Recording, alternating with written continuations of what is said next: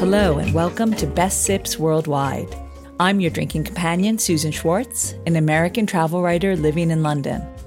Thanks to my mother's love of martinis, the first words I spoke were shaken, not stirred, and I've been obsessed by the history of cocktails ever since. Through the years, I've been lucky enough to sip some of the best made by the best. Hear that sound? It's time to cozy up to the bar and let me introduce you to the movers and shakers of the world's most famous watering holes.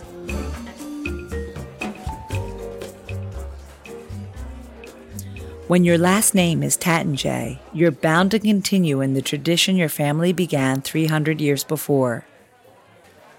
As one of the great names in Champagne, Virginie Taittinger, our guest today, felt her future had to be in the industry both her mother and father were born into. Today, she tells us how she is creating her own history with her son in tow. My name is Virginie Taittinger. You can say Taittinger or Taittinger, it doesn't matter. And I am issue from two strong Champagne family. My mother family created the brand Piper Heidsieck in 1851. And my father was my boss at Taittinger Champagne during 21 years. I thought it was very difficult to work with his father until I was working with my son, because it's not easy every day. He likes that everything goes perfectly, and everything didn't go perfectly every day. So now do you see how your father felt dealing with you? Yeah. And but you know, it's fantastic because I was always working in family. And I think it's different when you own your company and when you are working with your family. It's another spirit.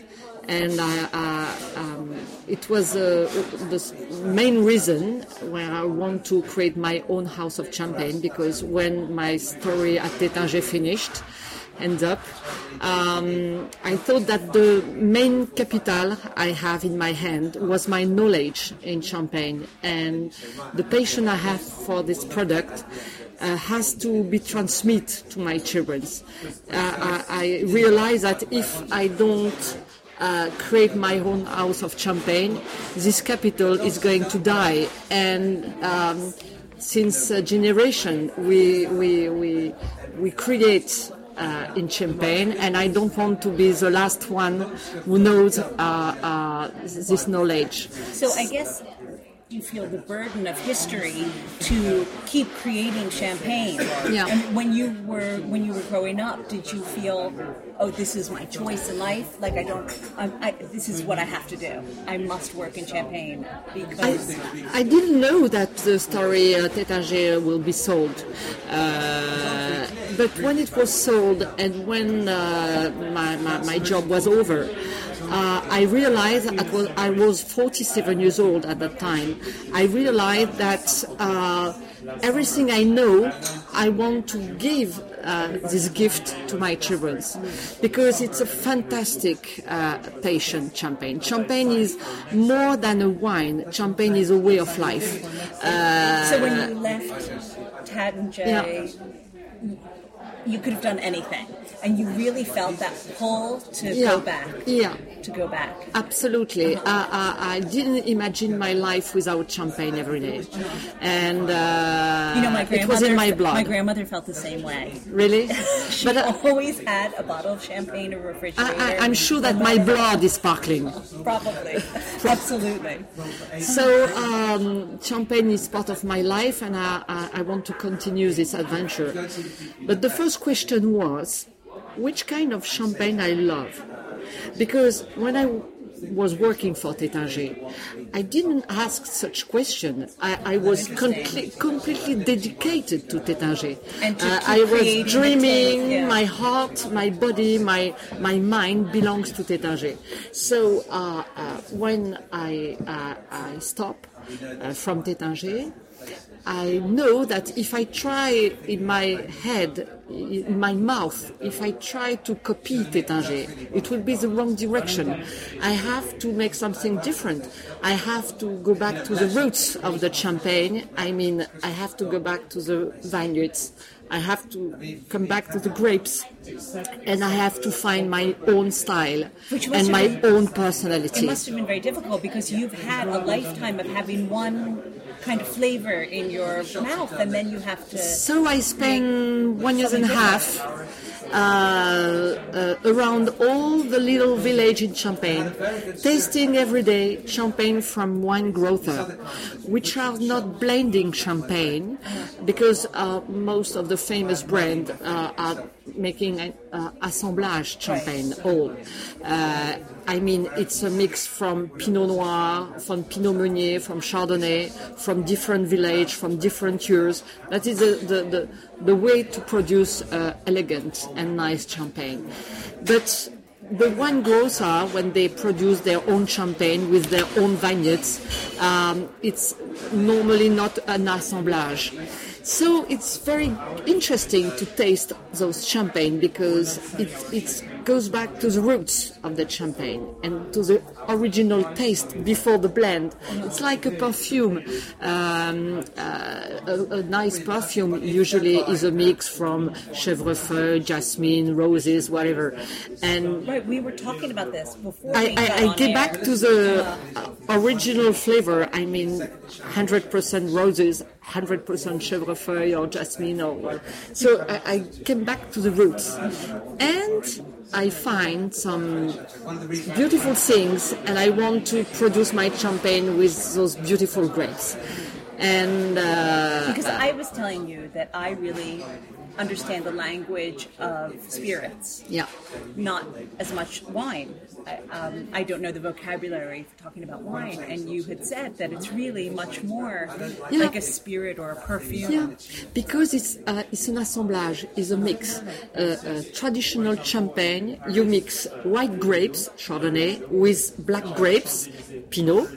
You mix different village coming from different region in Champagne. In my Champagne, I mix grapes coming from Montagne de Reims, grapes coming from Vallée de la Marne, grapes coming from Côte des Blancs, and I have 15 different cru. Cru, it's village inside my bottle of champagne.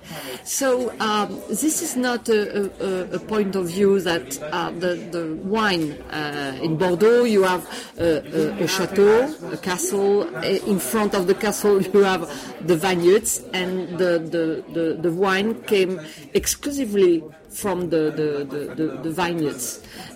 In Champagne, most of the house of Champagne didn't belong the grapes. We all buy grapes here and there, and we make a mix, which is like a parfum to on final have your own taste. So we all play with the grapes coming from Champagne, of course, and we all give the style and the personality that we want. And we choose. Was your son also part of this discovery process? He start because it's you need a long time. Tasting is a big and long road to appreciate the different style and to compare the flavor of the Chardonnay coming from the Côte des Blancs, from the village Ménil-sur-Oger or Avize, comparing to the Chardonnay coming from Montagne de Reims, producing in the village Versonnet or Sillery or Mailly. You see the differences. It's incredible. I guess the mastery. You have to being able to combine them into something that. Yeah, you have to drink a lot at the end to be Which is good. Never a bad thing. I have to tell you the truth. I love that. At the end, I love that. If you don't love that, it's terrible. No. But I love that. I think you have to love it. Yeah. Even sometimes I'm not sure I want to drink some champagne. When I'm listening, just the noise of the cork, the opening of the bottle of champagne, it makes me excitement already. I have. Well, I think that's true, especially in this century or whatever, and the 20th century and the 21st century. Definitely, there is. How can I say this? There's you never think a bad thing when you hear a cork being opened. Yeah. It's always a good thing. It's You are always going to listen to that noise. Yes, I'm going want to that open. noise. Yeah, you want now? Yes, of course. It's always that noise. Supposedly December 31st is National Champagne Day. Yeah. Of course, that would be the only day to choose. I think because so many corks are being opened. Champagne is definitely the one drink that is always thought of as something positive. There's always a celebration, and whether that celebration is every day, you celebrate every day, or once in a lifetime, definitely champagne is part of that. And because I have to innovate, because my way was to produce the champagne for tomorrow, not from yesterday. There is so many good brands, well established, that I have to innovate. I have to be creative. So I decided to produce just special cuvée, grande cuvée, and to find packaging innovating too. So all my box, you transform the box in ice bucket, and in front of you you see the bottles with the ice bucket, which is the box, the original box that you have with each bottle of my 6-year-old champagne. Second, I use thermo ink, which is at the beginning it's white, but when the consumption temperature is alright, 110 degrees, it becomes red. The glass is very important. If you drink a wine in a good glass and in a bad glass, you will see a difference. There is no difference if it's the same bottles, but you will taste differently. So the glass is very important. I like this type of glass. I like the glass which called tulip glass, because you have a good sensation and it's easy to drink the champagne. When it's too small, when it's a flute, it's more difficult. So I like this type of glass. So first you smell, but really smell. When you have a young champagne, when you smell, you will have the sensation to smell alcohol, and the bubbles touch a little bit your nose, When you smell, I would say, old champagne, a 6-year-old champagne, you will smell really the flower of the grapes. And definitely. Because I have 80% Pinot, which is the black grapes, you will really smell the Pinot Noir, the Pinot flower. Sometimes there is sommelier who are talking about wine with words like, it smells honey, raspberry, pain grillé, bread grill, or whatever it is. I never put that in my champagne. Just grape. Yeah, it's just grapes. Chardonnay, 20% Chardonnay, 10% Pinot Meunier, and 70% Pinot Noir. So it's really Pinot Noir champagne. I love Pinot Noir. It's a very generous type of grapes. Every year, a Pinot Noir is in the rendezvous. Chardonnay, it's delicious, but it's more difficult to produce a very good Blanc de Blanc champagne with just Chardonnay. And you cannot do that every year, because some years Chardonnay you are a little bit disappointed about the Chardonnay. Pinot Noir is always a good friend. Always here, always nice, always at the rendezvous. It's delicious.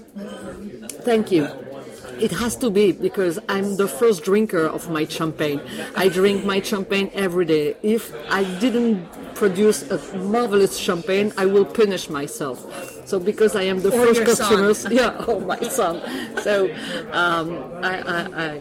I make a good champagne. This is very important because when I was working for Taittinger, I was in a very high level company, and it's always the same story. When you are on a high level, you never want to go down. So it was for me an evidence to produce a very good champagne. Of course, with my taste, which is different. But I cannot say I produce a better champagne than this brand or this brand. No, I produce with my heart, with my style, and with my personality. I make my choice, but really, I appreciate to give the style I want to my champagne. Because when you are working for a house of champagne, you have to respect the style of this house of champagne. When you are your own boss and when you create your house of champagne, you can produce what you want. You're making your own history. Yeah. You don't have to. Yeah. To follow an history that you didn't. So I know these two parts because when I start, I was a follower. Now I am a pioneer. Well, cheers to that, and thank you so much. Thank you. It was fantastic to have Virginie with us today. Remember, champagne should be for every day, not just a holiday. Poo-poo platters, flaming cocktails, and of course the original Mai Tai should evoke just one name, Trader Vic's, the home of the tiki cocktail. Come back next week to find out how one man named Odysseus found his home not in Greece, but at Trader Vic's in London's Hilton Park Lane. Until next time, bottoms up. For more information and links to everything you've heard about, plus a bit more, please visit bestbitsworldwide.com. Thanks for listening to Best Sips Worldwide, a spin-off of Best Bits Worldwide. Always remember the wise words of Oscar Wilde, all things in moderation, including moderation, and never drink and drive. Okay, I said that last part. Theme music is by Steven Shapiro and used with permission. You'll find me at the bar